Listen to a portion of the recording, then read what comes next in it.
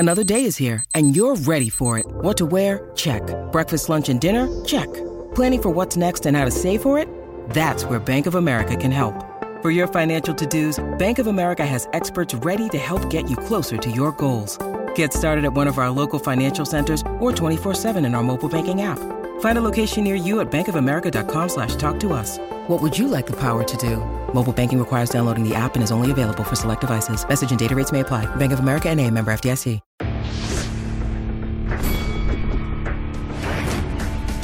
Reveille, donks. Look at us now, tip to tip. This is our life. This is our passion. That's the spirit we bring to this show. I'm Luke Thomas. I'm Brian Campbell. This is Morning Combat. Oh, yeah. Aaron, go bra. Indeed. In fact, lose the bra, Aaron. It is Morning Combat, your award-winning combat sports showcase. It's Friday, March 17th, 2023. And you're looking at the co-hostess with the mostest. Yes, we bring out the art brush every Friday. It's the beige guy, the American Alpha, Brian Campbell. But you don't come here for me, right? You know the arc. You stay for me and then you hate me. I mean, it's inevitable, right? You come here for the guy next to me, right? Washington, D.C.'s finest, the best damn fight analyst who never quite had the stones to find out exactly who he is on this earth. It's Luke Thomas. That's kind of a fair way to put it, I suppose, on some level. BC, how are you? Or maybe you're BC, happy St. Patrick's Day. Happy St. Thank Patrick's you. Day. As somebody who is 1/8 Irish, I do, Luke. You know, my great grandmother was a Brady. Never forget that. All right, never forget that. Are you wearing anything green besides both of us having green toes and green teeth? Other than that, anything green? My liver is. My wife thought I had jaundice the other day. I was like, no, that's just my changing skin here. You know what I mean? So yeah, great. There's probably some green benefits from a failing liver, Luke. But outside of that, nothing else too festive today. I am rocking out triple dose of Morning Combat merch today. So if the fine fans out there, I got some. Want to hit up morningcombat.store. Bomber jacket sizzing upon us. Luke's t-shirt is available. The Dead Luke brand, Factory Town MMA. You know RJ. Dunkle Gangbang, he's got so many goodies over there. So check out the bestsellers. If you like Morning Hub and you're an absolute decrepit POS, hey, buy that shirt. Add to that being our best-selling item of all time. But you won't be disappointed. Thank you. Luke, I'm doing great on this Friday. UFC 286 is tomorrow afternoon, dinner time-ish on the East Coast. And, that's got me fired up. And good Lord, Luke, we are, 8 days away from David Benavidez, Caleb Plant, Showtime pay-per-view. So these back-to-back weekends are pretty damn awesome in the combat sense, especially with Cheeto Vera and Corey Sandhagen next week as well. So I'm feeling it right now. You know, check my blood test, Luke. I'm feeling it right now. You know, yeah. It's, this weekend is great. UFC 286. Obviously, you're going to be doing the post-fight show for that. Reminder: 5 p.m. start for the main card for UFC 286 on Saturday. So I guess you'll be on air roughly 7:30, 8 p.m. And then, as you indicated, next week we're going to hit the bird to go to Las Vegas. Going to be great. Cannot wait. By the way, I saw both guys in camp. Both look to be in tremendous condition. Plant, in particular, looks like he has had the camp of his life. Yes. So I'm excited. I cannot wait for the face-offs. I cannot wait for the presser. It's one of those fight weeks where, like, every day you just know it's going to be wild as shit, especially because boxing is crazy. So and the fight itself, dude. The fight itself is going to be great. I saw an interview. Fantastic. I saw an interview with Eddie Hearn. He did one with Marcos Villegas, BC, and he was giving this fight tons of praise. Of course, he has nothing to do with it, but he wasn't shitting on it at all. You can't. It's a great fight. He'd love to put Canelo against the winner, right? You know, Canelo going to return of course. May 6th against John Ryder in Mexico, a mandatory defense, his first fight back in Guadalajara. But Luke, quickly for next week, if you're not following Showtime Sports on YouTube, now would be the time. You're going to want to check out the All Access episode setting up that fight. And then Luke Thomas, myself, and some very, very big-name special guests are going to be on the scene. Thursday's press conference, Friday's weigh-in, Saturday night, the prelims. This is going to be like real heat between these two fighters, so don't miss it. We'll be having interviews on the ground with both of them during these events. It's going to be fantastic. A very sneaky good pay-per-view undercard as well along with that, so don't miss that. But Luke, today is more about the old cage fighting and the idea that Leon Edwards and Kamaru Usman are going to meet for the damn third time tomorrow. BC, Can I say something real quick? I know because I knew you were going to plug your interview with Conor Usman, so I apologize for cutting you off. No, I was here to talk over you because Siri got activated in my earphone. I didn't even know that Gabe Rosado was fighting Zurdo Ramirez tomorrow. I didn't even know until today. Yeah, I don't like that, Luke. Moving up like 2 weight divisions, That's a terrible fight. That's a terrible matchup for him. I mean, he's game as hell, and he always takes. I respect Gabe Rosado. I respect him, but Jesus, dude, at this stage, I just watched. He was great in Creed 1 too. I just watched that with my kids the other day. So love that man, but not now, not this weight class. We'll be touching very quickly on that later. But Luke, the trilogy is here, and before we get back into it, what we missed the last few days, and leading in, of course, to our OK Bet segment, because the people are waiting with bated breath.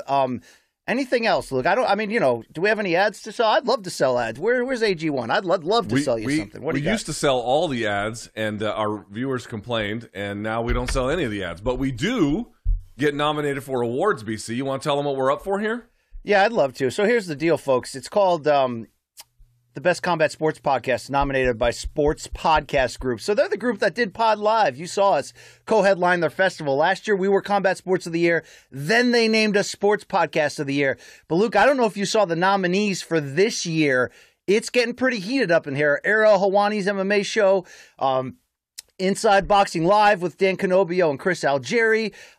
Remember Renee Paquette, Luke, from WWE fame. Her podcast is nominated as well. A bunch of other big-time boxing ones like Chris Mannix. So it's some pretty serious company that we're up against. But if you think we are, once again, the best combat sports podcast of the calendar year, QR code on your screen or go to sportspodcastgroup.com. Register, vote. Look, it takes like 30 seconds. You don't need to become a Leard or a Lord to do it. I don't need your credit card info, but if you believe in us on this level, then keep us going. Look, people are always like, what do I get out of it? What do I get out of creating a fake email address 37 times and making you guys successful? Luke, why don't you tell the people what they get?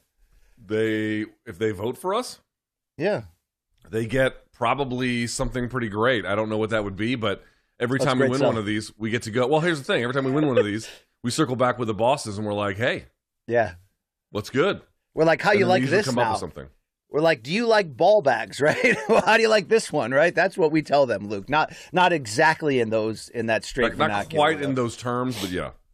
All right, and as we were teasing earlier, lots of bonus content at youtube.com/Morning Combat. My sit-down with Conor Usman to get inside the mind of the former champion, along with our pregame preview with Chuck Mindenhall. There's probably other stuff I forgot about in there that you might watch. People are always like, BC, why are you always interviewing all these boxing heads and you're content with low outage on the clicks?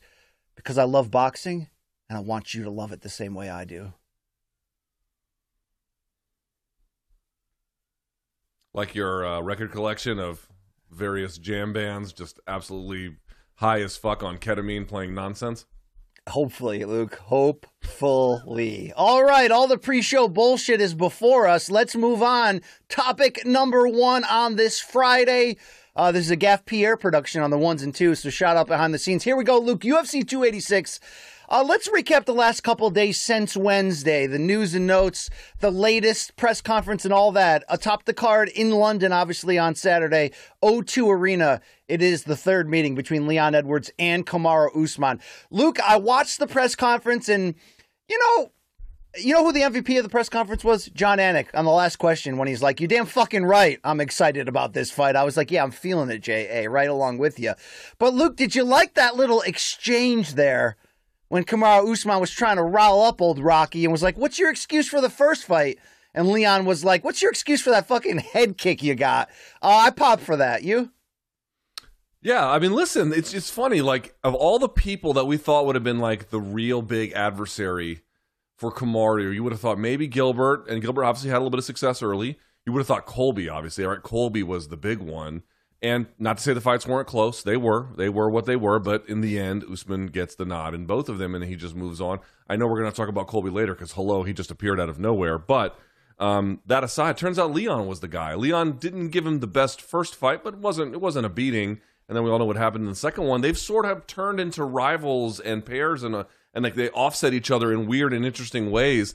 He actually ended up being like more of Usman's genuine career rival than I think we ever expected to be, and I think he's carrying that confidence forward into Saturday. I love to see it. Love to see it. Yeah, it's interesting. I still feel like, and look, it's hard. Dude, it's really hard. It's really hard not to comment on this fight without feeling like somebody's going to type in the comments that I hate Leon Edwards and I just won't stop. He had a fantastic win in the second one. I do still feel like Colby is Kamaru's chief rival. Obviously, the results of this fight and the fact that we're doing a title trilogy in London with a UK resident defending champion coming in makes it certainly much bigger. But Colby still feels like the natural rivalry. But in a lot of ways, this fight could decide on Saturday for Kamaru whether Leon actually is his greatest rival of all time or whether that might be himself, Luke, because that is part of the theme on the build to this third fight when we laid out Wednesday's storylines about, is this just more about Kamaru fixing mistakes on his focus and on his preparation and all that? Or is Leon Edwards really that dude? I want to play video of the face-off here, and I want to just get your final closing comments on the week that was, at large in this close-up. Dude, Leon seems really confident. He's not acting like the happy to be there potential one-hit wonder, Luke. He's acting like the defending champion in his home country. So I got to believe a lot of these narratives may not matter as much as the narrative of who actually on the X's and O's is favored to win this one come Saturday. Yeah, listen, look at this stare down, boy. That's an intense one. That's a great one. And, you already know this, but it's just worth reminding. Like, these guys are not here to lay down at all. Both are, I guarantee you, fundamentally in their heart of hearts believe they're going to get their hand raised Saturday. Obviously, we'll see what happens. It's more than just what you believe. But, dude, that's I love the confidence in Leon because he's usually kind of demure, like, not happy to be there, but, like, all this stuff. And I'm sure he does treat it like a formality, because it is. But I don't know. To your point, that beaming confidence is just breaking through the concrete of his sort of, that veneer he has of kind of quiet and subdued. You can see it. He can't even contain it. And usually he can. It gives me great hope for a great fight anyway on Saturday. Well, we mentioned Colby Covington, and he does play into this fight suddenly. I know this was mentioned at Thursday's press conference, but Luke, I didn't watch yesterday's press conference until this morning, so I first found out about this morning when one Colby Covington showed up as the official backup for this main event. He weighed in, he made weight. They had to bring out the old ball blocker there, Luke. Remember they used to just use a tiny towel? Like poor Misha Tate back in the day. Now you get this whole, this whole beachfront sort of changing room. Luke, this was the best kept secret in MMA this week. We kept talking about what is happening with Colby Covington. What's your reaction to seeing that he damn right signed up to be next in line, which could tell you he could be next for the winner? Yeah, I don't understand how he would be next for the winner. Okay, let me back up a step. I can understand how he would be next for the winner, but I really hope he's not, to be perfectly honest with you. I don't think he deserves it. I think Bilal Muhammad certainly deserves it a lot more. Again, we're going to see what happens between Gilbert Burns and Jorge Masvidal at UFC 287. Now, folks were saying, so just think, who could it have been? Who would have been a good candidate you could have put there in this slot? Bilal. Burns, you would have thought maybe would be a good candidate, but I doubt he wants to cut this weight, get off camp, go do this, and then recut again in the beginning or first week or second weekend of April, but April 7th and 8th. I just don't think he wanted to do that, right? So that takes him out. So then it leaves Colby and then it leaves Bilal. They went with Colby and not Bilal. You have to ask yourself why they wanted to do that. I don't think that they think that they're going to need Colby. Everyone weighed in. Everyone looked good. I guess he brings a little bit of a sizzle factor because you would get the trilogy in the case of Leon being out, or you get a fresh challenge who would fight probably a lot like Kamaru against Leon Edwards. Obviously, they're different, but you can see some overarching similarities. So I get that, but like you could have done the rematch between Bilal and Leon, which ended unceremoniously the first time, but there's something there. And obviously Bilal's the more deserving guy. I guess it's just the sizzle factor, right? Just got to be the sizzle factor of available people who they could put in there, and that's what they did. If Leon wins here, and you're now the UFC, and you're putting your marketing tools behind Rocky as the new champion, and that's certainly not an awful idea, given the country he's connected to in the UK. And I think also, let's be fair, even though Edwards was deemed almost like anti-marketable on the build-up to him finally getting this title shot, I think he's built a small but solid brand and image of himself just by being the inspirational Rocky and the speech he gave after the win and all that. But Luke, central casting, you do want a trash-talking, competent opponent, particularly somebody from America that both sides of the pond seem to purposely hate in Colby.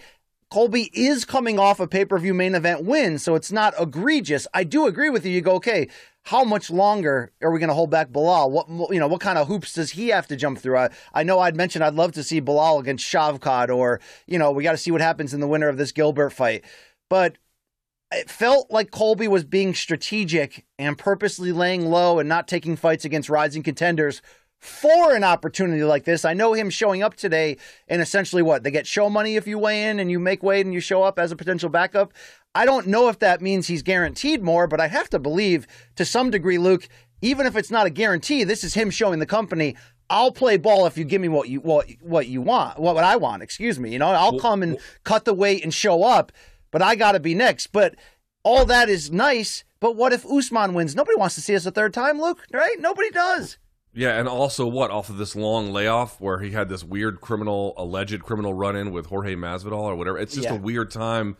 Like, of all and also this, like, we're going to play the hits again, right? I mean, if Usman wins, the division is starting to experience some turnover. It's time to embrace that. There's a lot of divisions where turnover is really necessary. Welterweight is one of them, just playing the same old fucking hits again. Listen, if Colby goes out there and beats, I don't know, Hamzat or Burns or something, yeah, man, give it to him. Like, that would be so validating. No problem. I could do it. But his last win was what? The Jorge Masvidal win? Like, come on, man. You're going to get a title shot off of that and a fucking layoff? Well, no. Dude, by the way, you're right about one thing. They came to him and whoever else to fill in this slot. Him doing the UFC a solid like that and making championship weight, we should point out, championship weight, that does them a favor, right? That does them a big favor. They're definitely going to look on that kindly. So we'll see what happens. Well, one thing you have to say about Colby, what does he have in his belt already? The notches of headlining 3 pay-per-views already, and headlining a afternoon Fox show, and what was that, ESPN, the one in Newark? You know what I'm talking about? That was on ESPN, but that was in the afternoon as well. It was in the afternoon. It was a featured spot. You had the Trumps in attendance and all that. I feel like he's transitioned into the full-time businessman portion of his career, and that's what he's committed to the rest of the way right now, when he has at least some leverage coming off of that Masvidal win. Doesn't mean he won't, come in great shape and be willing to fight, but I think you get my point there. But Luke, quick transition here as we go from main event to co-main, but on the way there, we mentioned nobody's really jumping through hoops to see Usman versus Colby 3. One sort of bubbling narrative I've been hearing people talk about, whether it's like podcast clips or the general message board that is Twitter, of, hey, if Usman comes back and regains his title, he'll be 36 in May. He just did a big-time movie. Like, would he possibly retire? And I know Leon's already said, I'm not just going to beat him a second time. I'm going to retire him. Is there any idea here, Luke, that maybe Usman isn't completely long for this beyond this one fight? That maybe, Colby knows something we don't? I don't think that's crazy. I mean, the guy we mentioned 35, excuse me, pardon me, going on 36 in a couple of months or less. And dude, I mean, listen, if he loses, I think it's very up in the air. There's some ways in which he could still have some big fights and get some big paychecks. But if he gets finished again, we saw what happened to Tyron Woodley, dude. When he fell off a cliff almost instantly, instantly. Dana one time said this, and he was wrong at the time, but he was right in general. I remember when Jake Shields beat Dan Henderson, and that was very surprising because Hendo was red hot at the time, I believe, and certainly you just thought like the H-bomb, Jake Shields was believed didn't have great kickboxing or striking, and he was going to lose. And what ended up happening was Jake Shields took him down repeatedly, passed guard repeatedly, and beat the shit out of Dan Henderson. And I remember after that fight, because obviously, there was a bit of a strike force and UFC war over Henderson and later on for Shields. But Dana said, Dan got old in the fight game and you get old overnight. Now, it turned out that Dan had a few more hot performances in him.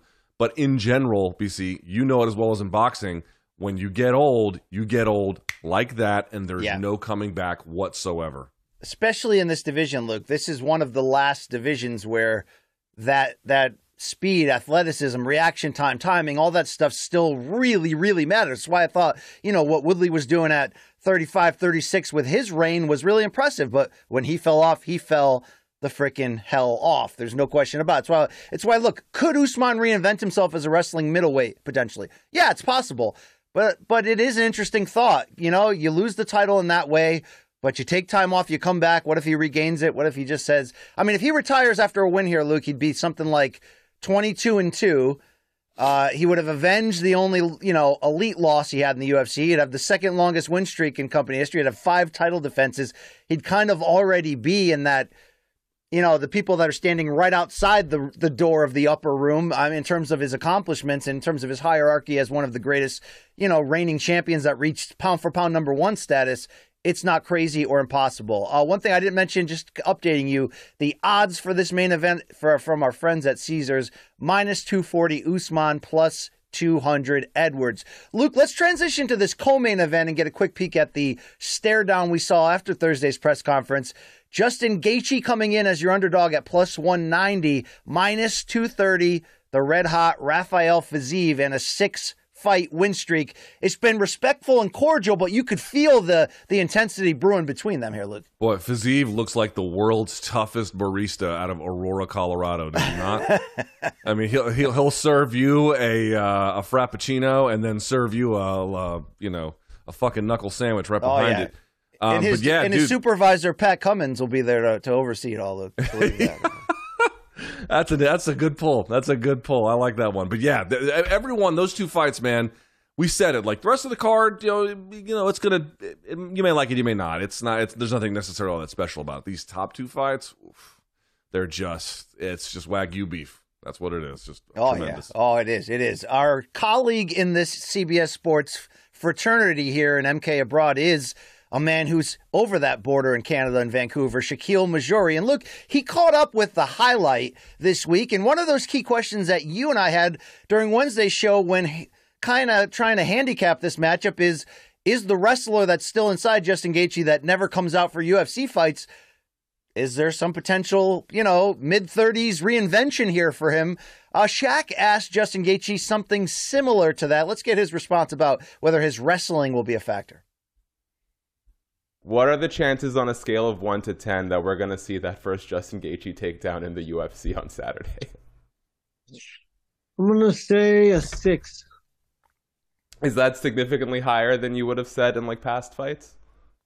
Probably.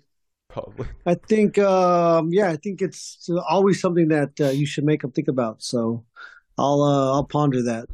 Yeah. Do you think, I know you've said in the past that it's almost like your mind or your body won't let you come fight night. Is that something that you can how do you sort of combat that? How do you make yourself more willing to do it on fight night? Yeah, I mean, it's always a risk assessment, obviously. It's never, up until I got TKO'd by Eddie Alvarez, and same with Poirier, I thought I was being more successful in that area. So I didn't necessarily find it, necessary to take that shot, against Habib and Oliveira. I didn't want to take it to the ground because they've been doing jiu-jitsu their whole life, and, I'm a wrestler. So, Luke, 60% chance?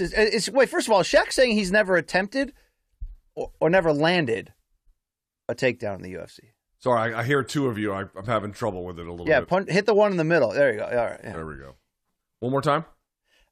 Is Shaq saying, first of all, that Gaethje has never even attempted a takedown in the UFC yet? Or is he saying he's never landed one? I don't think he's even ever attempted one. I That's can double wild. check that if you Considering like. his wrestling acumen, and I know this has been a recurring theme that he doesn't use his wrestling, but I didn't realize it was that extreme. Do you get any feeling, Luke, with the 60% offering that he will? No, he did attempt a takedown on Eddie Alvarez. So Okay. he didn't get it, but he did attempt one on Eddie Alvarez. He did not attempt one on Poirier. I'll go through the list here. But remember, people say, well, he doesn't act like a wrestler. Well, he doesn't act like an offensive wrestler. He routinely acts like a defensive wrestler. I do think that's worth pointing out. He doesn't use his wrestling in an offensive way. I think you might see it. But first of all, Fiziev has really good. I said this on Wednesday, BC. Fiziev has fucking great takedown defense. Great takedown defense. So even if he was able to get one, I don't believe he's going to be able to hold him down. I don't think he's going to try to hold him down. And I definitely don't think it's something he can just routinely go back to. So to me, it's of all the fights where you were wondering, will he use it? I don't think this is a good opponent to even try that on. I mean, a little bit maybe, sure, mix it up, fine. But like this is going to be a wrestling-based game plan. Against this dude, I don't think that's all that smart, I hear you. And look, at the end of the day, Luke, he turns into a violent superhero, and that's what he does. But if you've ever wondered about the process to become that, we've got one more clip from Shaq and one more plug to the Shaq MMA YouTube channel for the full interviews, Roman Dolidze, among others this week. Here's Justin Gaethje on becoming the highlight. Could you describe what that dark place is like? How do you get out of that dark place post-fight? Yeah, as each day comes, you get closer to the fight, you go to a darker place. I mean, the chaos that will be my life on Saturday night is the most chaotic situation that you could probably put yourself into. And in order to have confidence and survive in that situation, you have to be content with the outcomes. The reason we're all such big fans of this fight is because anything can happen at any moment. Yeah. And if you're not content with that outcome, then, it's so scary. So, knowing that I have such a supportive and loving family that I can always fall back on, no matter if I win, lose 100 times in a row or one way or the other, that brings me the confidence and allows me to go there because, they know that I'm giving max effort. And that's all I can expect from myself. Luke, is there a good life lesson in there and embracing what could go wrong and being okay with that potential? I think you have to. I mean, all these fighters are like, I don't think about this and I only focus on that. And it's like, listen, man, I'm not, I don't need to be telling fighters what mental state they have to get ready for. Like that's their thing. And I'm not in any position to tell them otherwise. What I can say is just based on my experience, the fighters who, in a more veteran senior role, who are more comfortable with themselves, they're comfortable with difficulty. They may have had a loss or two on their career, still high level, but, not a perfect record. Even John Jones has a perfect record or something close to it. But, you see him now, they embrace like all the things that could go wrong. They embrace all the things that, that all the scenarios you have to think about. And everyone's like, oh, I train in bad spots. I don't mean that. I mean, like, you'll see younger fighters won't even entertain the idea. Like, you ask them a question, they'll be like, hey, if you don't win this, what might happen? They're like, I'm not even thinking about that. And senior fighters certainly don't focus on it either, but they let in what I'm going to call a certain amount of combat rationality.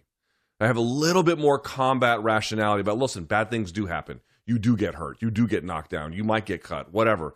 And they really begin to think about and process those things, and they try to make more cool, even-headed decisions about what they have to do and what they're up against both before the fight and during. I think you're seeing a little bit of that combat veteran rationality peek through with a guy who I think rejected all of that early in his career. He's made a little bit more space for it. And, yes, it didn't go well against Oliveira or Habib, but in general, I think it's improved his results. By the way, BC, lastly, so I went through the whole record in UFC. I don't know about World Series of Fighting or whatever, but in UFC, he's not attempted any one takedown except in the Alvarez fight. And I think even that one was like a half-hearted one. Yeah, wow, that's wild. Even with the reputation, that's wild that it hasn't even been the threat of an attempted one to plant that seed. Wow, there you go. All right, Luke, topic number 2 is America's favorite MMA, boxing, bare knuckle, whatever you got. Betting segment. Yeah, all right, okay. Yeah, okay, bet. Your ass, all right? Yeah, let's run the graphic. There we go.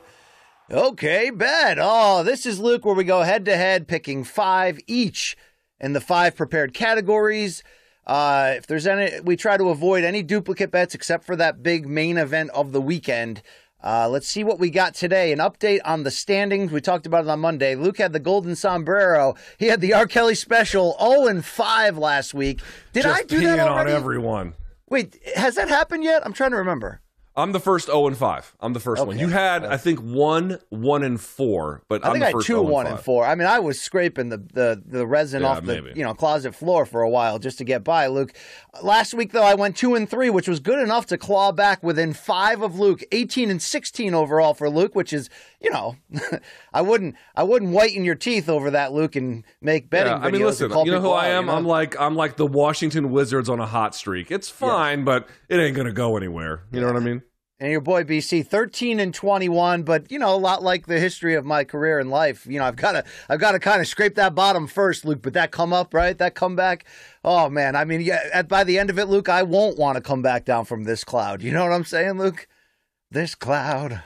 What song is that? Is that Glycerine? No, it's not Glycerine. What is that? It's Come Down by Bush, Luke. Yes. It changed my life. Is that from the first album? What is that? 16 Stone? I think that's a 16 Stone creation, but I could get dead wrong for that. It's one of the, the first two albums were the ones. Like, those were I mean, they were good. They were really good. I mean, okay, Creed, not Creed. Fuck Creed.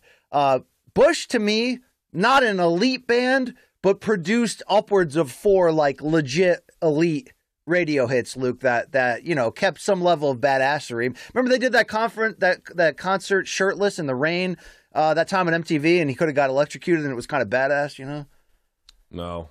All right. By the way, BC, I don't know if you saw Rolling Stone put out the list of the top 100 metal songs of all time. Oh yeah, how many Cannibal Corpse in there? Coming in at 93, Cannibal Corpse, Hammer Smashed Face. Yeah, yes. Why wouldn't you? Why wouldn't you? That's it. I'm gonna check that out. That's a great countdown. I like that. Probably a lot of Ozzy in there, right? I mean, this can. There's a fair amount of Sabbath and Ozzy in there. Yep. Yeah. All right, Luke. Okay, bet this week you have champion's advantage. Are you going first or second? I will go first. I will go first today. All right, main event. UFC 286. Take it over. All right, main event. So this one, like last week, now both of us were wrong last week, but we've been right before when we both had the same idea.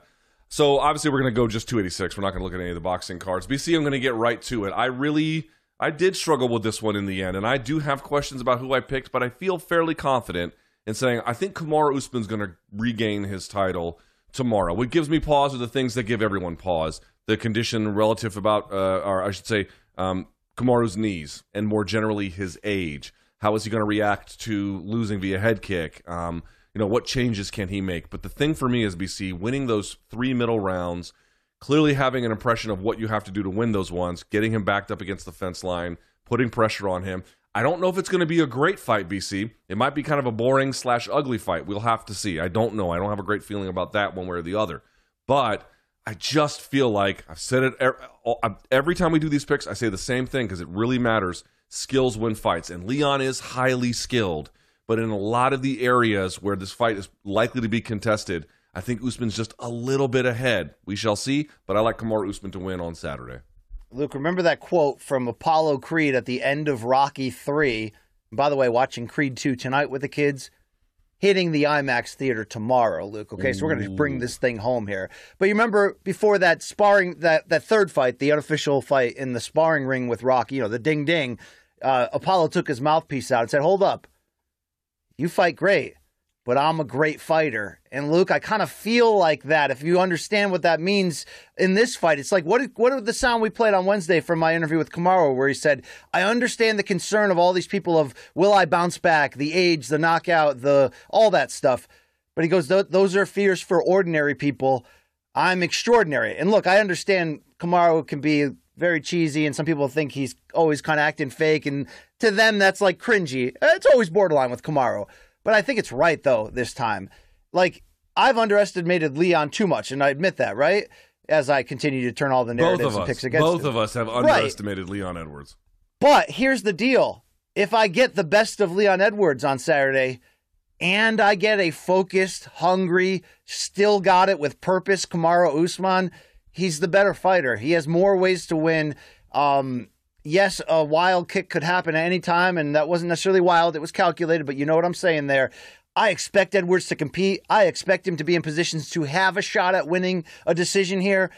But the ability to bring the fight to the ground, and I think you're going to see the most possibly motivated Kamaru you could ever have. I mean, to hear him talk about, for the first time, enjoying the sport again. I think, Luke, we do sometimes underestimate when somebody's at that level, carrying the stardom on your shoulders and, the interviews and when you get the movie opportunities and all that stuff.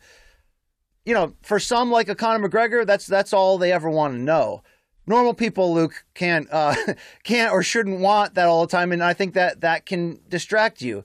So is Kamaru-Usman normal, or is he extraordinary? I think as a person, he's normal. I think as a fighter, he's extraordinary. He's going to win this. We make the same bet.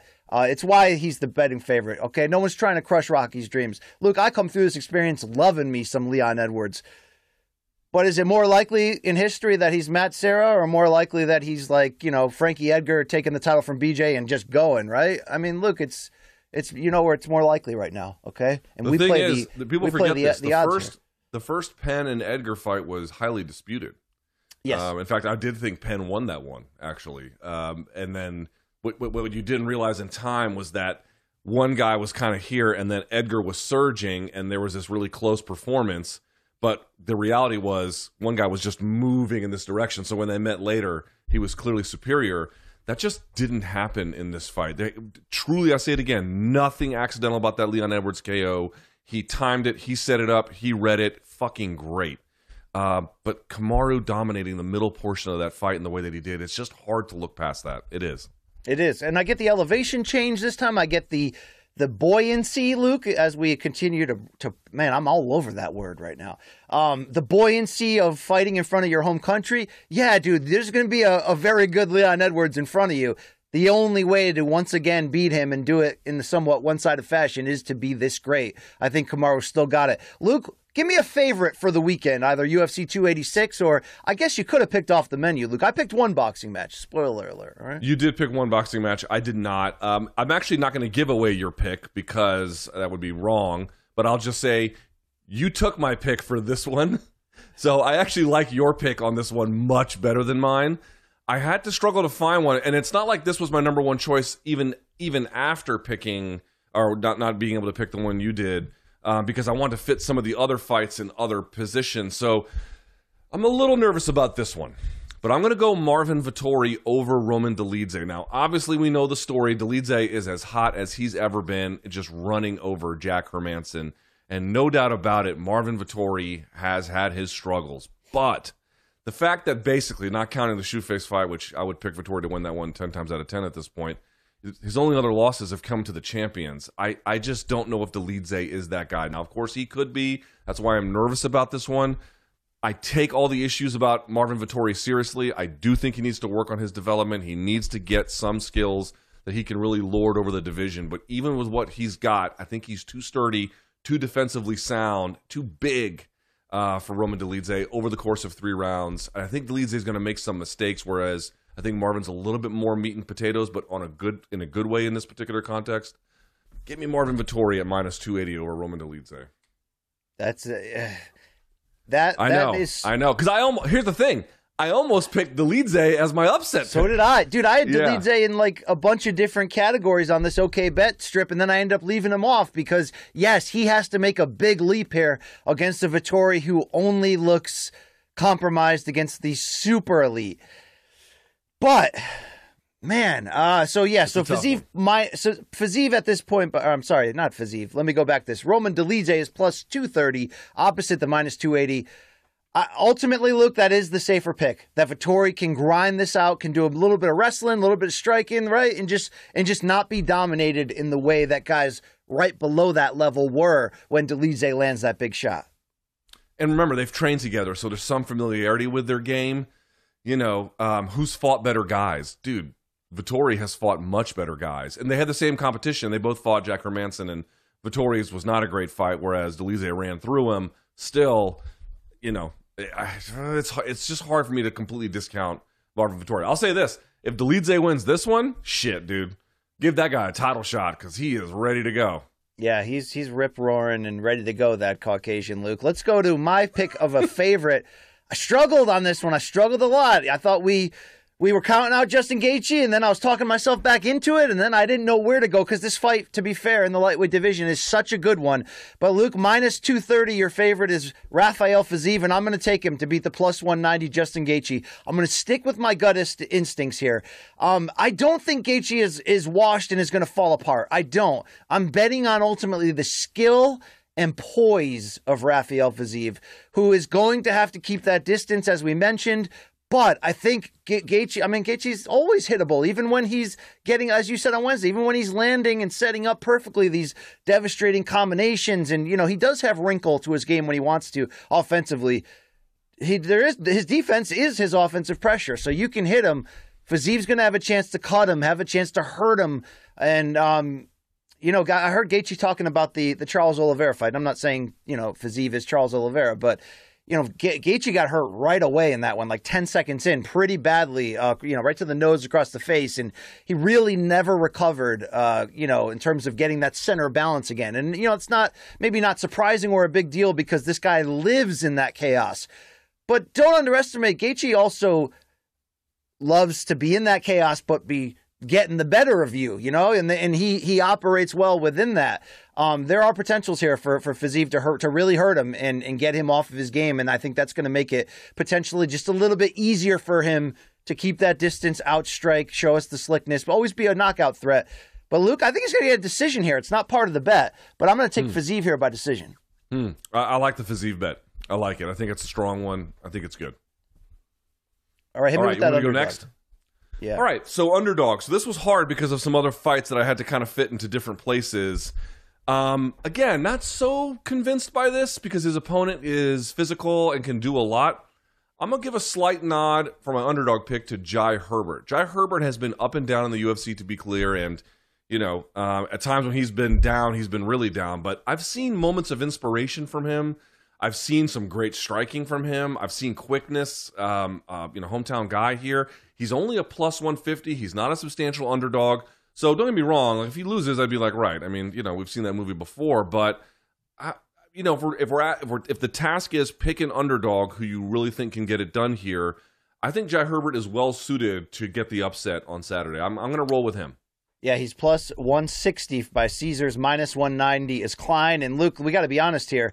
Like, the Meatball Molly recent explosion, right, that led to her getting the Barstool deal and making all this, fanfare with Patty. It hit perfectly in some ways, Luke, because of that big, the back-to-back wins, but that big one in England. That crowd matters. There's always, when they go somewhere foreign like this that has incredible fans, there's always going to be 2 to 3, hometown people on that undercard who are going to overachieve and kick your screen in by really benefiting. That's why I think that Meatball Molly moment for her, the London crowd was that perfect sort of gateway drug to make that happen. It could be Herbert here. It could be anybody who's going to benefit from that because, same thing when Bellator goes to Dublin, man. Sometimes magic happens because of that. Dude, look, the crowd can matter at the right moment. There's no question about it. So this whole era of first pandemic and then this elongated stay at the Apex for the UFC and PFL kind of playing that small arena without a ton of fans, I'm done with those days, right? Tell Fauci that I'm done with that shit, Luke. I don't think he can stop it anymore. But yeah, dude, I think Jai Herbert is real good. And, is he the best fighter in the world? No, but he's talented. I'd like to give him a shot. Okay, there we go. Luke, my underdog pick. Look, you can question my motives or my credibility here, Luke, when it comes to the women's fight game or this 125-pound division. But, Luke, I follow this division closely. And that's the truth. And I'm going to tell you right here, Jennifer Maia at plus 150 is the potential of some very easy money against a fighter I like a lot in King Casey O'Neill, who's unbeaten, who's got some hype and momentum behind her, fights very aggressively, but she is coming off a very legitimate leg injury.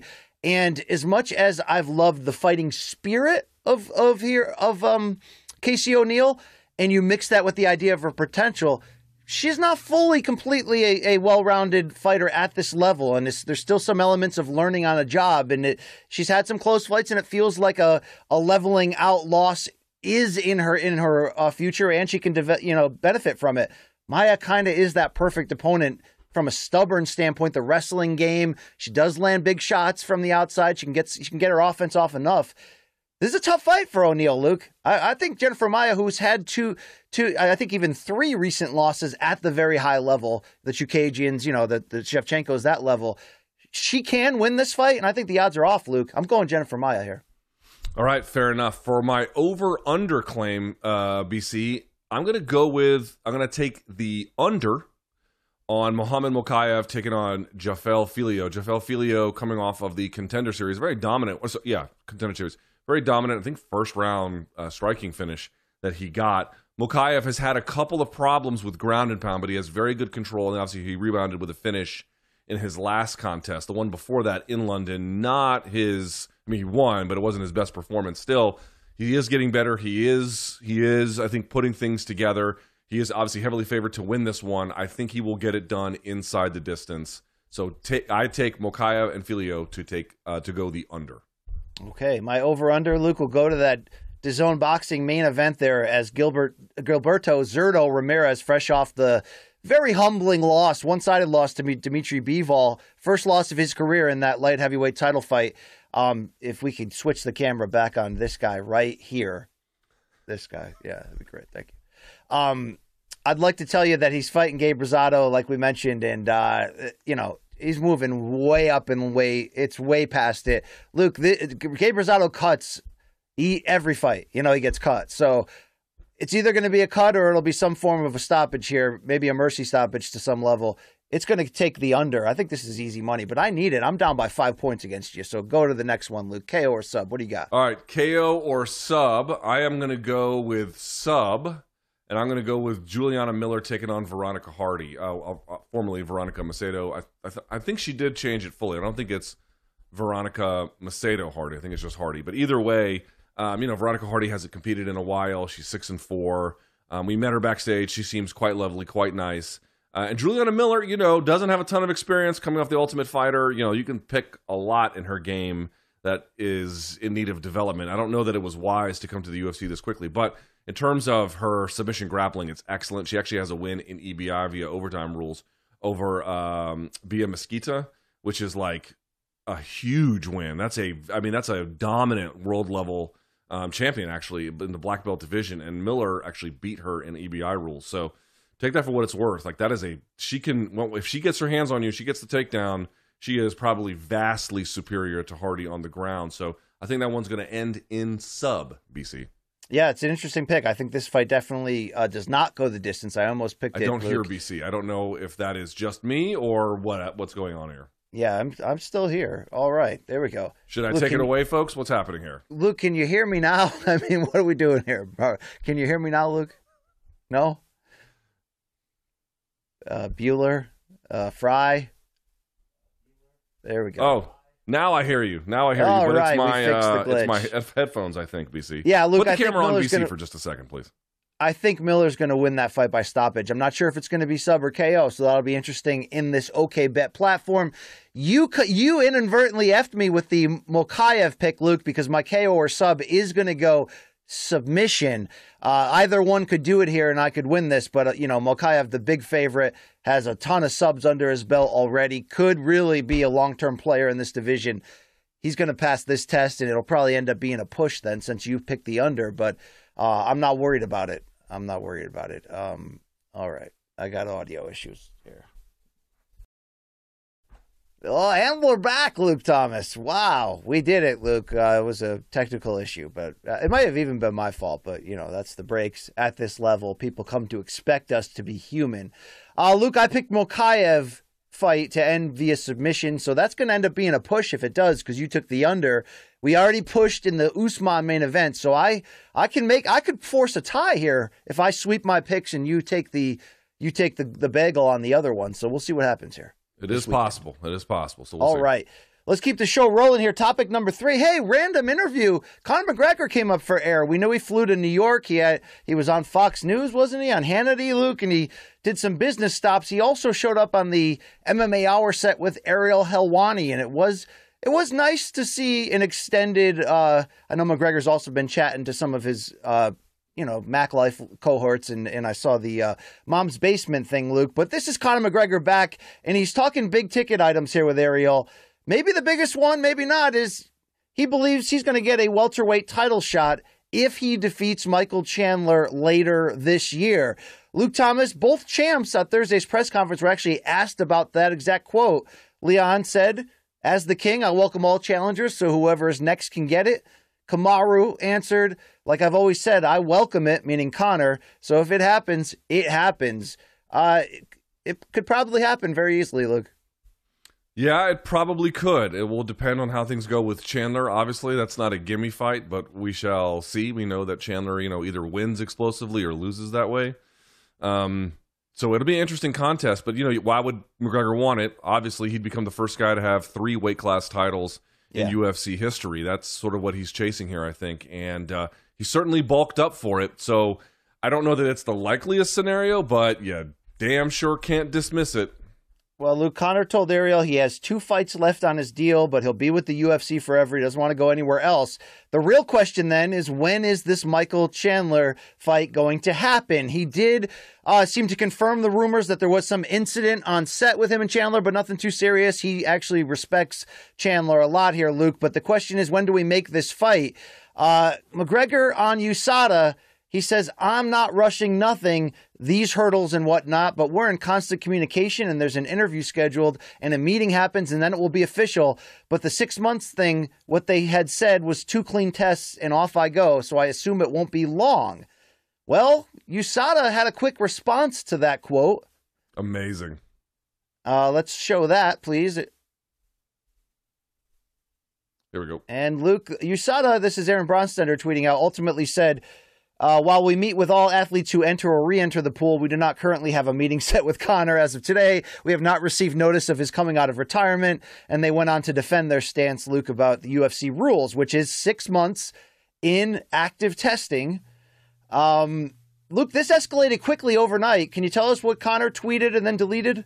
Well, hold on. We got to back up a step. I'm not going to read the whole entire statement, but leave the statement on the screen if you can, because I do want to read one more time. Oh, sorry about that, guys. I did, Luke. I read the first paragraph, and then I summed up the second. What are you pointing to exactly? I know, but it's one more thing, and then the second one, I want to do it. So when they say this is a fair way to ensure an athlete does not use the retirement status to gain an unfair advantage by using prohibited substances during the retirement period. So the reason why I just wanted to highlight what they wrote there is, it is highly unusual for USADA to put out a statement basically in response to an interview off of one fighter. I mean, they do sometimes issue clarifications, but basically what Conor did subsequent to this was he went on a tweeting tirade. Now, he since deleted them. One of them was, USADA, you're going into the bin, right, the trash. That's one he had. But he had a couple other ones too, right? And I got them. I saved them. I sent them out yesterday, and I took screenshots of them. Here was a couple of the ones that he had, BC, which I thought were really, really interesting. Here's the first one that I thought was of note. Quote, over 70 clean tests, never violated once. I will not be scapegoated by this garbage organization. You are not the be-all, end-all in this equation, USADA. And then someone said something to him about what he was doing, whether he was lying. And he was like, this is the thing that's bothering me. They're putting out these statements in a way that says that, in McGregor's view, that makes it seem like McGregor is lying. Now, I don't know who McGregor has talked to. I don't know. It seems like there is a degree of miscommunication or lack of communication here between the parties. But look, here, let's just be really honest about what is happening here. McGregor did what he did for what seems like what he has said was medical purposes, because the injury was so severe. He had to go outside of what USADA would have typically allowed to get the kind of treatment that he wanted. And now he has to get back in. He is using the 2 testing rule, and then he is assuming, I think rightly, that the UFC is going to waive the 6-month testing period like they did for Brock Lesnar, because, folks, in the end, here is just the reality. USADA works for the UFC. They don't control the UFC. They don't dictate to the UFC. They are paid by the UFC to perform a service, but to the extent that the UFC decides that service impacts their business, they are allowed to go around it. And it looks to me like what's going to happen here is Conor McGregor is just going to bulldoze all the protocol because he's Conor McGregor. And I will tell you, as someone who has obviously expressed a number of views on anti-doping, it's funny to watch this. Candidly, I'm getting a great deal of enjoyment from it.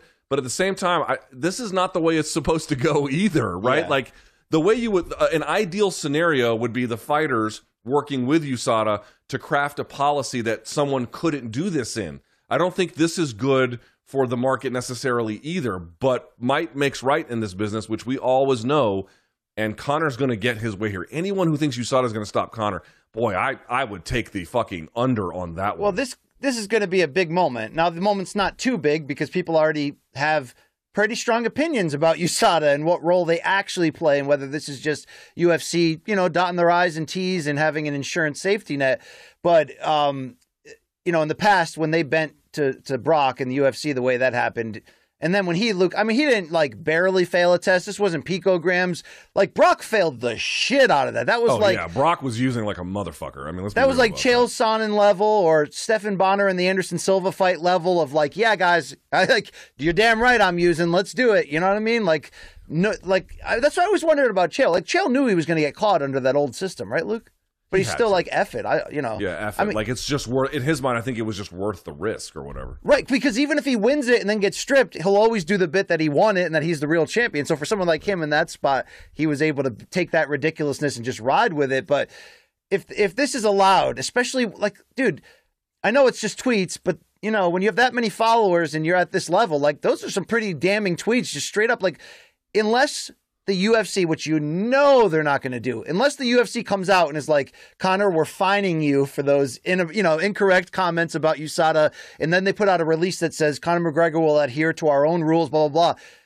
That's the only way I would believe that USADA actually is what it's supposed to be, Luke, and not a bit of a dog and pony show in a lot of ways from these various He's going to moments. run them over. He's going to run them over. But BC, and they're not going to do it. Look, there's no chance that actually happens. There's no chance UFC actually steps in here and tries to, like, fix it and be like, no, he's wrong, guys. We actually have it. They don't care. They don't even care, Luke. They don't even care. And also, do the advertisers care? Nope. Do the fans care? Nope. Some of the other fighters might care, but even then, given the severity of his injury, I don't think the other fighters really care. Does Michael Chandler seem to care? Nope.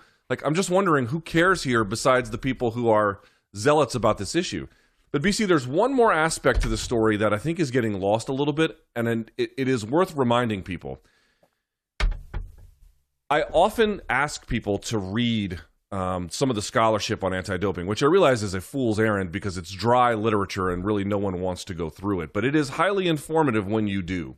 One of the long-standing, well-documented, long prior to UFC and USADA ever getting into business, criticisms of anti-doping is that when you institute it, it actually has a bit of an inverse effect. Namely, we have seen this across numerous sports. What ends up happening is the athletes or the teams or whatever that are very rich and well-positioned to have either lawyers to fight in court or hire their own chemists to get a proprietary blend or whatever, guys who are in control of the power structure, they're able to get past and invert all the rules. Meanwhile, all the people at the lower end of the sporting economic spectrum get run over. Guys like Tom Lawler. Bad science. He doesn't have a lot of time and lawyers to fight anything. And they ruined his fucking MMA career. They ruined it. One of the perverse effects of heavy anti-doping is that it actually enables the rich while it penalizes the poor inside that sporting economic spectrum, because that's all it really ever can do. It actually can't do much more than that. You are seeing that play out here yet again. Yet again, more evidence from what we already know, well documented. Anti-doping ends up actually being totally ineffective against the rich while being overly punitive against the poor. This was said long before UFC ever signed with USADA. It was a criticism I brought up when they made this deal. Everyone looked past it, and look at it now. Live in your face. It is happening in real time. It wasn't made up before. It's not made up now. It is time to look at this and say, does this really benefit the sport? Does it really benefit the athletes if the rich can just do whatever they want and the poor are fucked for years at a time? I ask people to really consider what I've been asking them to consider all this time, which is the evidence, not the talking points that all these entities put out. The evidence. The evidence is fucking clear. It's shitty for people at the bottom. It's great for people at the top. Damn right, Luke. I think that was a speech on, life in general and structures of business and government. I mean, I was shaken to my core, but I think you nailed it, though, just the same. I mean, seriously, it's weird. It's either weird or perfect, depending on your angle. Because if this was any other sport or league like the NFL and, somebody prominent came out in such an, direct way against one of the inherent structures, like when someone comes out and criticizes officials, and then, you typically have a fine around that or some level of, you don't want that message. You don't want the message out there that some of these things could be true. Luke, in general, across the board, the UFC is like, not only we don't care at all, we're not even going to address these issues. They, like with the Dolly incident with Conor, like find areas that they can actually market and benefit from it. That's either really good if you don't care about the politics in sports, especially in fighting, and you're like, dude, F all that stuff. But it's also absurd that there's just like never a response. Like, this will just go away tomorrow, Luke, and we'll put some more slaps and fuck it Fridays in the news cycle, right? I mean, that's just like... But BC, again, This is always what happens with doping issues. Always what happens is people clutch their pearls and they wring their hands about how upset they are. But then when you just look around you ask the individual stakeholders, fans, advertisers, whoever, are you really mad about it? Are you really going to stop watching? Nobody ever says yes. Nobody ever says yes. It's just a fucking lie that people actually care about this. They care about the scandal for fun. They don't actually care. You're right. You're right. Luke McGregor, in closing here, told Ariel he wants to fight twice this year and said about the Chandler fight, I assume late summer, maybe a little bit later depending, but I would like that. So obviously, Luke, we're at month 3 right now of this year. The 6 months could still make a September fight happen if, let's say, behind the scenes, they were, UFC was like, Conor, sign up, dude. Like, let's go. What the hell are we doing? I mean, even that is ridiculous because you're basically allowing him to set his own terms of this 6-month window. But we'll see, Luke. I don't know if he's getting a second fight in after that. Interesting also, Luke, he told Ariel that this comeback was actually offered to him as Nate Diaz for a trilogy. He accepted. They brought the offer back. There was, they probably tried to lowball Nate a little and they offered Chandler and they ended up coming back to Conor and going, no, it's going to be Chandler instead. And it's going to be the Ultimate Fighter. Does that surprise you at all? No. In talking to some of Nate's people, it seems to me like, and I know we'll talk about Francis in a minute, but I think they have the same idea that Francis does, which is going to get a boxing fight first. Yeah. Let's get some money. Let's do that. And then, after that, I think it's wide open. Who knows after that? But I just think he wants the boxing fight first. So this was the next best option, I suppose. Yeah. It was interesting to see Conor back at it, Luke. Some things he said sound like the old, Mystic Mac of old. Other things sound quasi-delusional. There's going to be a lot of questions about him coming back from this injury. I mean, the other point I wanted to bring up was, I know he was trying to flex on how, like, I'm a fighter and I'll be fighting until they make me stop. But Luke, he basically told Ariel that, like, even if his leg hadn't healed, he was still going to come back and quietly debilitated and not tell anybody and then pull guard the second the fight starts. And he even said he's been working on innovative offense from your back for that case. And it just so happened that the leg healed enough that he feels like he can actually make a legit comeback. I'd like to get your thoughts on that, Luke. Conor says some funny stuff like, all of the touch button the park stuff. I mean, that was Nate, but like all the Ido Portal movement stuff, it all seems kind of silly and crazy. And you're like, well, what is really the value here? And sometimes, like against Mayweather, it didn't help him. But I actually would say Conor does have interesting ideas about health and wellness. Not all of them all the time, but he has been a little bit, he's been a little bit ahead of the game in certain ways, like movement training, function training, things like that. He was more willing to embrace, I think, some of those things in ways that others weren't. Now, I don't know what he's got cooked up off of his back. I'd be curious to see it, but I wouldn't be so quick to poo-poo it. I think we're often, because Conor just says crazy shit, like we just go, I would be... No, I believe him. I believe he would actually be willing to do that. And it's ridiculous. It's kind of what we got on TJ Dillashaw for, right? It's like, okay, cool, you'll fight to the end, but if you're not able, it's interesting. Anyway, here's a transition from topic 3 to 4. Luke, Conor was softly dismissive of Francis Ngannou's choices in walking away from a contract with the UFC. And that takes us to Francis Ngannou, Luke, who caught up with Ariel as well this week on the MMA Hour and gave an update on his free agent quest. Francis says, I have made a decision. Without making a done deal, I know what my next move is going to be. I know I want to fight boxing first, but after that will be MMA, and I'm going to sign with one MMA promotion. I haven't made a decision on that yet. I'm very close, but PFL and one championship right now. We are very close. We will see.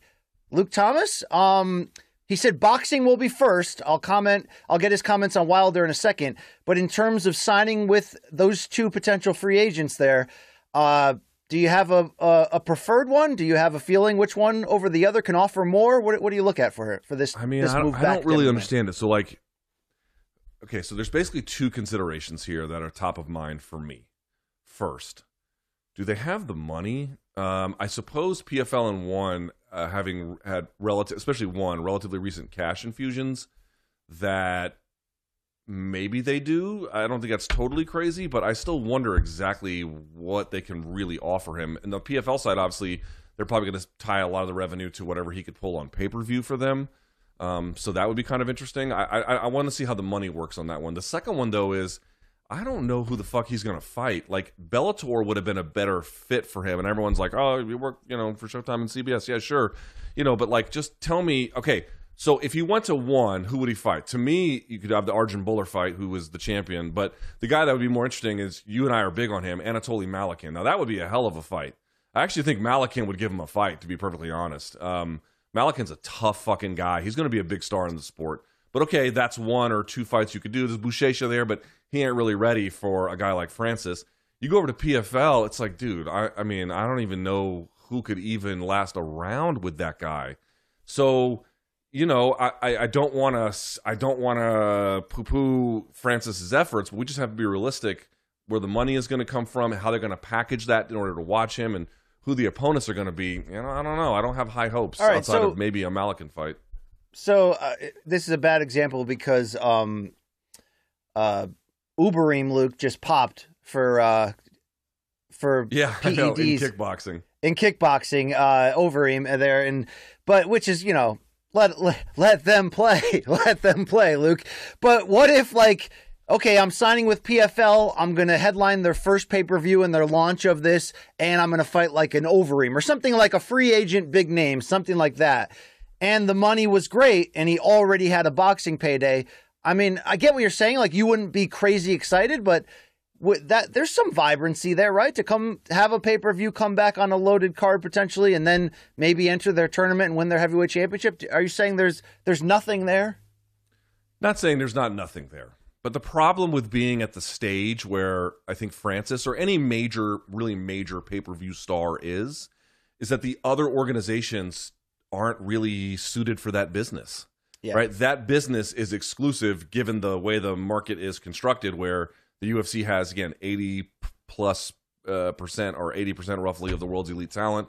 The UFC makes 90% of all the money made in the industry in general. That relationship works well as a pay-per-view entity when you're with the pay-per-view driver in the business. When you're outside of it, you've kind of outgrown those other organizations. And I want to be clear about something. 15 years ago, when I was getting into the business, or starting out anyway, it wasn't like that. There was much more parity. It was mostly UFC and Pride, but there were other sort of small, especially from like 2001 to 2005. There were some of these smaller shows, not as much money in the game. I'm just sort of pointing out there was much more parity between the promotions, but that has evaporated. It has changed dramatically since that time. And so when you're outside the UFC and you have a certain set of business needs and expectations and certain realities, I think in many ways, you do it in a way where it's outgrowing these smaller promotions. It's a tough fit. It's not an obvious fit. So I'm curious to see how they're going to make it work. Yeah, I agree. I agree on everything you said. I don't know the situation with Bellator beyond having seen Scott Coker even recently mention that, they have interest, but it wasn't one of the finalists here that Francis mentioned. You'd love that potential synergy of fight Wilder on Showtime pay-per-view and then, fight Ryan Bader for the Bellator heavyweight title, what have you. But we'll find out what happens, where he goes either way. Luke, he was asked by Ariel on whether any of the potential suitors have agreed to the same type of demands he made regarding healthcare to the UFC. Here's his quote. "Guess what? So many of them are coming up with some of the stuff I asked for. They are proposing a plan to work on it, to get it better. Obviously, we can't get everything done at once, but there is a willingness to improve and make things better. I was surprised I didn't even have to fight about it. I didn't even have to ask. There were just they were coming up with some offers and proposing terms." Hey, Luke, it got him excited, but I actually think, look, it doesn't matter what side of the line you sit on, whether he made the right move or, because nobody can predict the future. To some people, the virtuistic stand he took was everything. To some people, that means nothing here. But if this is actually making change across the board, at least in the other big promotions, that's what happens when you take your platform and, risk something to try to make good things happen. It's great to see that. Yeah. Listen, I will tell you, and just be honest. Now, you're a boxing fan, I think, first. So, your answer is going to be a little bit skewed here, but just I think try to put your MMA hat on exclusively. What would you rather see? Would you rather see Francis fight Deontay Wilder in a boxing match, or would you rather see him fight Anatoly Malakin in one? Now, don't get me wrong.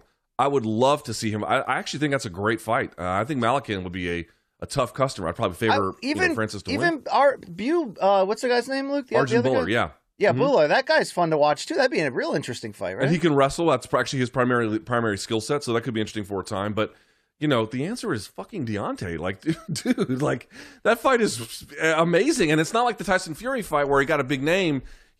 Wilder doesn't have, as we talk about all the time, doesn't have great fundamentals. You got two guys with insane, freakish KO power. That's just manifestly much more interesting than whatever else is out there. So, I appreciate he's going on his own path, but I really, really, really hope whatever else happens, I really hope he can sink a big boxing fight just for his own sake and ours, honestly. Well, it is ridiculous to go from UFC heavyweight champion to a really big boxing fight that actually matters. I mean, Conor did that with Floyd, but even though it was Floyd coming out of retirement, he was close enough to competent age where, that's a big ass deal. It looks like boxing will be next. And according to Francis, when talking to Ariel, he said, yes, Deontay Wilder is the front runner. At this point, we are closer with Wilder than with anyone else, maybe sometime this summer. And he was asked about the idea of why do a boxing match with Wilder over a hybrid fight or the opposite. And Francis said, I think there's more interest in us boxing because I can give him more of a challenge than he can give me, meaning on the other side in MMA. And I think that's right, Luke. It's potentially right. Potentially. He also make it absolutely It's not that flattened. crazy. It's not that crazy. He also, no matter if he comes in skilled, trained, make good transition or not, you can get absolutely flattened against Deontay Wilder, no matter your skill level. So, no matter your toughness level. So, I mean, what is the potential on a pay-per-view like that? What is that potential? Great. That's a great question. I honestly think it's good. I don't know if it's 1 million buys, but if it's promoted well, I think it could do north of 500K buys. I do believe that. Think about that. That's a straight up attraction fight. It's like, let's take the two most devastating punchers on the planet. It was like when let's take Floyd and Conor in their own way, the two most popular, vibrant, whatever, notorious ones together. That's interesting. So Francis, this is not quite right because Deontay is kind of mocked a little bit for his lack of technical refinement. There is a little bit of that goes on. And we've talked about who's the hardest hitter. Deontay's on that list, but some of the other hardest hitters like Julian Jackson or Ernie Shavers, they had it with a wider array of punches than Deontay does. Deontay's power hand is it's the dim mock. He's got it. In some ways, not the technical aspect per se, but Francis kind of is the Deontay Wilder of MMA in the sense of if you had to say who's got the biggest power punching in boxing, it's Deontay. Who's got the biggest power punching in MMA? It's Francis. Put them fucking two guys together. You know what I mean? It's just you don't have to be a technical genius to appreciate the fight. It's easy to get the people in. You're bringing two worlds together. You're bringing, it's Godzilla versus whoever the fuck. It's just so easy to enjoy and sell. I hope they make it. I really do. Yeah, I'm starting to really get it's weird. I mean, I never thought we'd be here. I thought if he did do it, there seemed to be some synergy there with Fury and some of the foundation that they built in trying to promote that. And it was okay, but, there's a lot of ways Francis can win even by losing, just by being competitive or showing great toughness or whatever. And obviously there's a lot of ways this could be a very painful payday in that regard. But there's part of him, Luke, that it's not again, a lot of it is the money, but I do think it goes back to this is the boyhood dream in Francis. He left his home country to try to become heavyweight boxing champion. He kind of stumbled into MMA in some regards. So he's going for it. He's freaking going for it. Let's go to quick hitters here, Luke. I don't think boxing fans were prepared for this. After parting ways with BLK Prime, AB, Adrian Broner, the can man. Anyone can get it, Luke. Including the last stop on the boxing promotional highway, Don King. This really happened in 2023, Luke. Wow, brother. Look at that picture that Don King's PR staff emailed everybody after the press release. No subject line, just the picture, by the way. And there's stacks of cash. There's a cracked cell phone. And I mean, dude, it's crazy. I mean, like, AB's only 33. I know he's got a lot of mileage on him in many ways, Luke, but he's still a 4-division champion. He's still got a 34-4-1 record, but he only fought once in the last 3 years, and he's, skewing much more towards, like, joke falling apart, almost the end of Mike Tyson's reign the last few fights than anything else here. I don't know what the hell this will mean, because if you go with Don King, you inevitably are going to take him to court. That's sort of how that works. But I get that, like, he's still willing, if he can get somebody into a title fight, to work with everybody, and he put that in the press release. So it's just, man, this is a different type of funk, and I can smell the desperation, Luke. It's amazing. Don King is in his 90s, and he's still out here just swindling these fighters. I mean, it's unbelievable. His longevity in the boxing game, truly, given everything dude, Don, I don't know if folks understand this. We're old pieces of shit. When we were young pieces of shit, Don King was being mocked as, like, bad for boxing when we were teens, dude. When we were teens. And lo, these many years later, he's still here doing this. Listen, I don't wish bad for Adrian. I really don't. I don't get any. It doesn't do me any good to root for his demise. I don't get anything out of it. Also, like, they're showing a picture with all that money in the front end. It's like, yeah, but how much is Don taking on the back end in that writing? I want to know. No, seriously. You can go fighter by fighter that have worked with him. You either take him to court or you end up sitting out, a year and a half randomly, because, I mean, there's always something bad on that. Didn't Dubois just take him to court? Dude, it's so consistent that, like, everybody does. You know what I mean? Like, and the only difference, though, is let's give Bob Arum a lot of credit, because they were longtime rivals and roughly the same age. But, Bob's still with a major machine on top. Don has not been relevant for a long time, although in the last 15 years, whenever he does get a fighter or a champion, you'll see him again. He'll pop back up. But he had Berman Stavern for a while. Yeah, he's had a couple of guys. Amir Imam. He's had a couple random guys pop up. Yeah, I mean, I remember Vanis Martirosyan went with him for that one fight, and it was like a deal with the devil type thing. But I think Don King helped Vanis get the Triple G fight last minute. Something like that. Anyway, Luke, we'll continue on these quick hitters. We'll see what happens with AB. PFL Europe, big splash here. We knew Dan Hardy had a future there, Luke.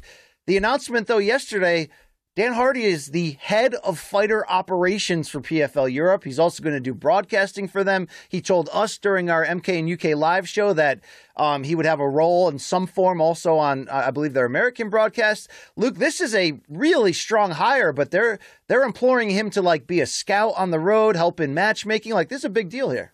It's a great deal. Obviously, we love Dan Hardy over here at MK. We enjoyed seeing him in London, and obviously we met his wife, Veronica, backstage. She was lovely as well. Like, it was just great. And Dan's a good guy. He's a smart guy. He's a hard-working guy. And he just seems like he's just not many Dan Hardy types in MMA. So the more keys to the kingdom that he can get, I think the better off we all are. And shout out to Saul, Luke. You know what I mean? Better call Saul, right? Oh, that guy was Saul's best. the man. He's the man.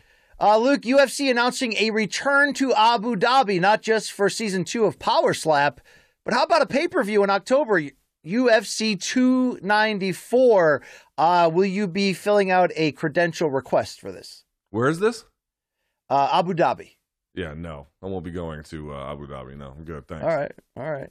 I've been to the Middle East. I've been to the Middle East, BC. I don't need to go to the. Oh no, we've heard horror stories on covering fights there, and it's not necessarily like Abu Dhabi or the hotel's fault. It's just the grind. BC, and there's if you had to go to one Middle Eastern country, where would you go? You can only go one. I'd probably go to. I don't know. I mean, was not go at all an option, Luke? Was that an option at all? You wouldn't go see the Great Pyramids and all that? No, I would probably consider Israel or Egypt, Luke. I've been to Egypt and I've seen the Sphinx, and I actually went inside one of the pyramids when I was a kid. So I would recommend doing that once in your life. Okay. Not connected to this because Abu Dhabi card will be October, But Luke, I also saw John Jones had a weird tweet at Stipe in which he basically said, like, I hear July might not be it, but I'm willing to fight you July, October, September, like whenever. I wanted to give you, get an updated guess from you at what the International Fight Week main and co-main is. We just talked about the threat of Volkanovski versus Yair being potentially the main or co-main. If it's not John Jones and Stipe, what do you think the other one would be? So you could potentially do a welterweight title fight just given the timing, depending on how that goes. Like, just imagine for a second that this is unlikely, but that both Leon and Jorge Masvidal win. I mean, I'm not saying that's the fight that I want to see, but there's just no way they wouldn't make it, right? There's just no way they wouldn't make it. So there are some other opportunities, but I would say losing Jones-Stipe would be, for the UFC's purposes, and I think the fan appeal, that would be a great fit. There's not a lot of there's other good fights you could put in that role, right? But there's not a great substitute for that on the radar, especially since Conor won't fight till after that. I mean, I'd take Weili Rose 3, but I seem to be the only one pushing for that these days, Luke. Yeah, you might be. I haven't heard anything about that division's top in a while. Have you? Strawweight? I haven't heard like any kind of update. Not recently. Right. I need to get on the ones and twos there. Call up Mick Maynard, Luke, or Sean Shelby there. Fight announcements. Hey, you mentioned the one championship unification that they're thinking about. It's got a date, March 24th, and it's Arjun Bueller versus Anatoly Malikin to unify this title here, Luke. And hell yeah. March 24th? No, that's got to be wrong. That'd be a week from now. Is it May 24th? They were supposed to fight, but it got Bueller pulled out. So I don't think that fight's on the card anymore with Malikin and Bueller. Oh, because I didn't read the fine print closely, Luke. It's off. There you go. Yes. That's the news. Good job, Thank BC. you. Glad you're here. Wow. I could put the stamp on the envelope and mail the rest of the show in, Luke. Emily Ducati, April 29th, Polyana Viana, UFC Vegas 72. You're into that? That's a good one. That's a great one. Emily Ducati's been on my radar for a while. She had a great debut against Jessica Penne. I'm not sure if she's fought since then. I think she may have lost, actually, but in general, I think she's good for the opportunity, and Polyana Viana should be a great test. Yeah. Okay, that same night, how about this, Luke? April 29th, Arman Sarukian versus Hainato Moicano. Yeah. Oh, Dude. yeah. Oh, yeah. I mean, what is there not to like about that? That is excellence. Give me more of that. So May 20th, UFC Fight Night. You know that guy, Slava Claus, Borshev? Yes. You know, he's back, Luke, the Mr. Faber product against Mahashate. Is that how you say that? I'll have to look it up. Let me see. That dude's fun to. This is a weird, fun fight, isn't it? I forget how you pronounce his name. He actually goes by. He's like Sting. He goes with just the one name sometimes. Yeah. That should be fine. I should be into that, Luke. June 3rd, Tim Elliott versus Alan Nascimento. You don't care about that. Not much. I do. I'm a big Tim Elliott guy. Eric Anders, Marc-Andre Barriol. Who's writing these? That's June 10th, Luke. Same night, Miranda Maverick against Jasmine Jasudavicius. I'm into that one. That's a great one. Jasudavicius. That's a great one. Looking forward to see if those two can take a step forward in their career. Danny Sabatello recently re-signed with Bellator. He comes back at Bellator 294 against Marcos Breno. I don't know that name offhand, but I'll be excited for that. And targeted for May at UFC 288, how about Drew Dober versus Matt Frivola? Love that one. Two absolute dynamos. You know, Frivola is going to bring the fight to him. Dober's not going to back down. Fireworks for that one. Yes, Injection City, please. And to recap again, this Saturday we do have some boxing on DAZN there from Long Beach, California. It's Gilberto Ramirez against Gabriel Rosado. And then in the co-main, Joseph Diaz Jr. against Mercito Hesta. And then also, I'm looking on the calendar here, BC. The March 18th fight, same day over in Dubai, the Jarrell Big Baby Miller. This is the same Big Baby Miller who tested positive for like all the steroids and didn't get the Anthony Joshua fight. And then like a week later, they're like, hold on, he actually tested positive for an additional one. There was like they were like separating his feces and urine. Like, nope, found more in there. He came back, Luke, recently, like off TV, like low level, but he was like fat as shit, Luke. He's going in here against Lucas Brown, who's, you know, from down under, who's been around a long time. It's kind of a gross fight, Luke, but I'm sure. I know Ray Flores is on the call there in Dubai, so shout out to sweet baby Ray there. But Joan O'Carroll and Miguel Mariaga, nobody cares the rest of the way. That happens on Saturday if you're like a hardcore you'll be there. All right, Luke, let's go now to a quick helping of what we do every Friday. Morning Combat. Oh, no, sorry. Let me pause that 1 second, Luke, before we get there. Before we get to dead wrong. Let me dead wrong myself right now. And let me reiterate something to you, Luke Thomas. Leon Edwards, Luke, he's got the home field advantage when him and Usman complete their trilogy tomorrow at UFC 286. Am I right? That's right. For UFC 286, this one could go either way, which makes it a perfect opportunity, BC, to take advantage of boosted odds at MyBookie. That's what I'm talking about. When it comes to betting on the UFC, there's a ton of value in prop bets, like predicting how a fight will finish and how many rounds it will go. Getting started is easy. Just visit mybookie.ag and use the promo code COMBAT, that's combat with a K, to claim a welcome bonus up to $1,000 plus a free $150,000 March Madness bracket contest entry. Yeah, and if you want a sportsbook that gives you the most for your money, bet on this weekend's UFC 286. I'm sorry, 286. It's what it is tomorrow. That's right. But bet on it with MyBookie. Bet anything, anytime, anywhere with MyBookie. Damn right. All right. This is my co-host. His name is Luke Thomas. And Luke, every week we say a lot of things into a microphone, and it ain't all right, okay? It's not right, but it's okay. We're going to make it anyway, Luke, but our fans can email morningcombat@gmail.com, and they can tell us with a receipt, some chutzpah, and maybe the balls to tell us off in the process that we were dead wrong.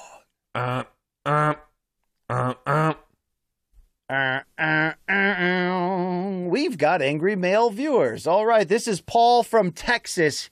Hey, MK, a short dead wrong for today. On Wednesday's episode, BC said Juliana Miller is from the Dana White Contender Series, when she's actually from The Ultimate Fighter as its flyweight tournament winner last season. Thanks for having this part of the show, because many others either say more incorrect facts or butcher names worse than the animals in BC's gas station hot dogs. Wow. We appreciate the accountability for the team and donks alike. Paul from Texas. Yes, Paul, I continually got that wrong. I mean, it's the same thing though, right? It's like the JV last AAA, like the last station, Luke, that gets you ready to launch. Okay, it's the same thing, right? All right, fair enough. Luke, I think Killer Miller is going to make some noise. She's going to knock some people out and do crazy things and tap them out. She might. She got to work on her. She got to work on her striking. It needs some work, but her ground game is phenomenal. You know. All right. Our other dead wrong of the week is aimed at you. It comes from a fella named Austin. At 126 of episode 417, that's an hour 26, Luke stated that his daughter's new favorite movie is The Princess and the Frog. While I agree with this choice of movie, I cannot overlook the error Luke made when he explained that the movie was not, in fact, new and has been out for 5 or so years. The Princess and the Frog is a 2009 Disney movie, and while sometimes I also feel it wasn't that long ago, we must remember how truly old and washed we really are. That's from Austin. Hold on. Let me double check that. Is that fucking true? If it wasn't for these pedantic pieces of shit, Luke, we wouldn't even had a segment this week. So maybe we'll both take those L's and roll on. Fuck. 2009. Shit. It's going fast. Are you finally at the point that when you see things from the 2000s on TV, it looks like really, really old? The fashion, the style. Dude, it's so funny. I remember watching certain games at that time and thinking, this looked great or normal or didn't look bad in any capacity. And then watching replays years later, like, holy shit. This looks so old. Yeah. It looks so fucking old. Yeah. Yeah, we were much younger in those days. I have to dead wrong myself. I said yesterday on my live chat, which I know you don't care about. This one part was for free, that someone had asked me to watch the movie In Bruges. You ever seen the movie In Bruges, BC? No, I have seen Moulin Rouge, the music video, many times. Look, okay, you know what I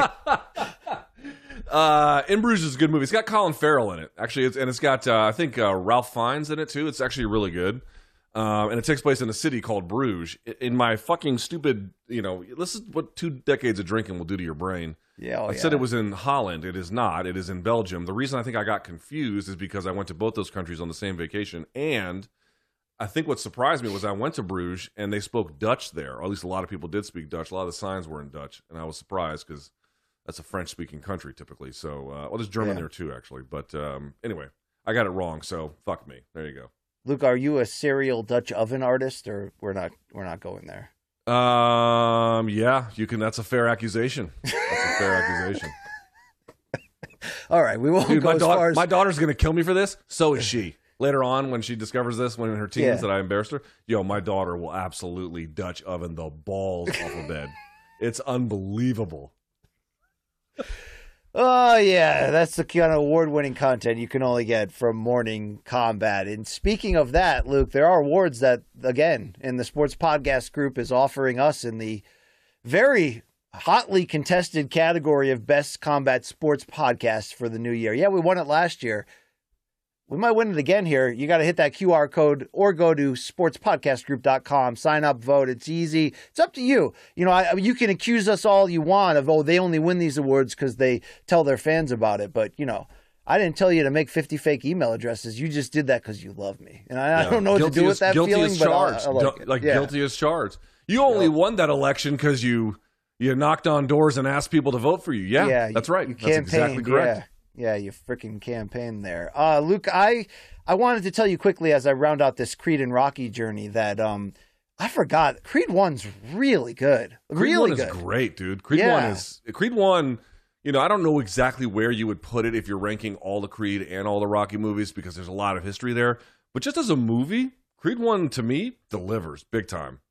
Well, we're going to do that Monday, Luke. We should make it a segment there because I'm going to be finished with all 9 Creed and Rocky movies when I take my kids to the I told them you got to freaking do IMAX. This is the problem with Tooster, man. I can't take her to movies like that right now, I got you. But dude, damn, Creed 1 reminded me how great it can be. I'm excited about that. You see anything cool lately, Luke? I just finished Outer Banks season 3 and it was a flaming shit show. But the ride was fun, but man, who edited that one? All right, over to you, Luke. What are you watching? What am I watching these days? I don't watch, dude. I mean, I don't have any. I don't.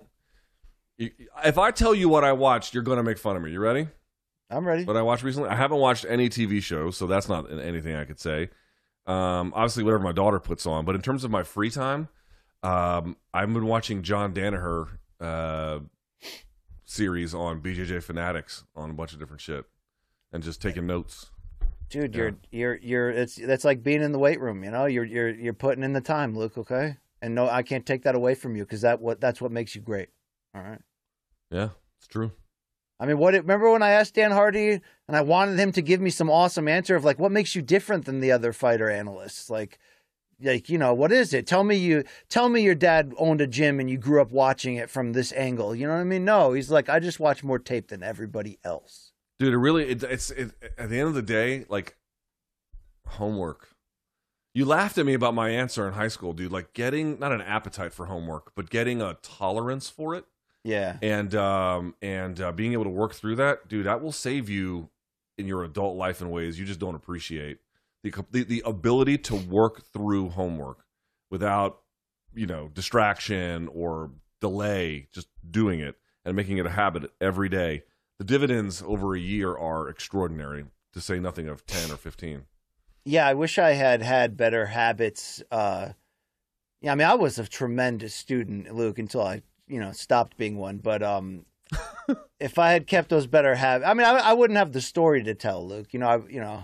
I wouldn't have this great life story to tell without it. I mean, you can't go back and change it. But yeah, I mean, if you're wondering, BC, were you just a stupid POS for at least half of your life? Yeah, I'd say that's true.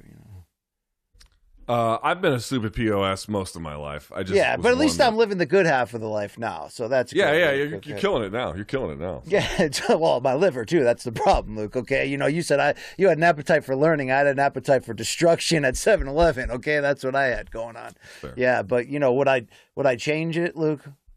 So I don't know. I don't think so. I'd change a lot. I can't believe you don't have regrets. I have like a shitload.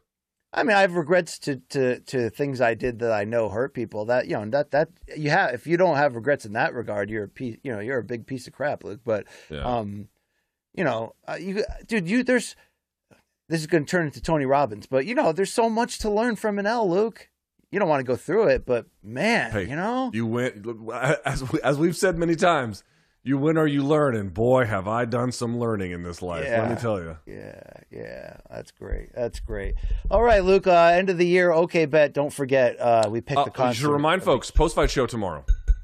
Yeah, so that's the deal. Luke Thomas is going to go live his life and have a real night out, and I appreciate that. I'm going to be doing the UFC 286 instant analysis. Spoiler alert: there will be spoilers. I mean, what kind of person, Luke, wakes up the next morning, goes, you know what? I didn't stay up for the fights last night because of the time zone and all that, you know. Why don't I watch something that won't give me spoilers, but that I could just, entertain myself? I know, a post-fight reaction show. Yeah. I mean, I don't want to believe when you make fun of the reading level of our audience, Luke, because most of these people are hardworking, good, honest people. No, okay? The vast majority, no. The overwhelming majority of people totally get it. It's always just a few fuckheads that fill up my inbox. Yeah. It's just, stop. Yeah, I'm with you on that, dude. I'm with you. All right. I don't know where I was going, Luke. I got off an exit real quick, but we can probably park this thing and take it on home, right? Let's do it. Yeah, thank you to Gaff Pierre on the ones and twos, Malka, our friends there, CBS Sports and Showtime. You can actually get 30 days free of Showtime right now. We're talking about Bellator MMA, Championship Boxing, Bill Cosby docs from Kamal Bell. We got a lot of good stuff going on there, our partners there. So check it out. Take the plunge. No sand needed at the end because you'll be pounding the pavement with more content. Okay, that's what's going to happen right there. You can wear our merch, and it's fantastic. Bomber Jacket Season is back. I mean, it is, it's like that transition from winter to spring, Luke. Nothing feels better than that bomber jacket when you're walking toques around the park, and you're like, no toques, no splash pad, only in this, one season for that, one season per year for that. I wore my black bomber jacket to the park yesterday with Tookster. How about that? Okay, I like that. Luke, it is St. Patrick's Day. I'm reminded by Gaff. If I was 23, I'd be arriving at the Old Corner Cafe in Naugatuck, Connecticut about, 10 a.m. And, I'd be going for it, Luke. I'd be going after it, all right? We can end the show, BC. It's okay. It's okay. Those days are long over, Luke. So for any more stories on the history of Luke's St. Patrick's Day debacles, you'll have to pay for that in his live chat next Thursday. There's our social handles and channels right there. And, Luke, I don't want to end the show because I love doing this. You know what I mean? I know, but we should end the show because it's time to end the show. Less is more. Okay, there you go. That's what I said about my secondary education. For Luke Thomas, my name is Brian Campbell, and there's no dynamic duo like us, whether you like it or don't like it. Sit around and take a look because it's the best thing going.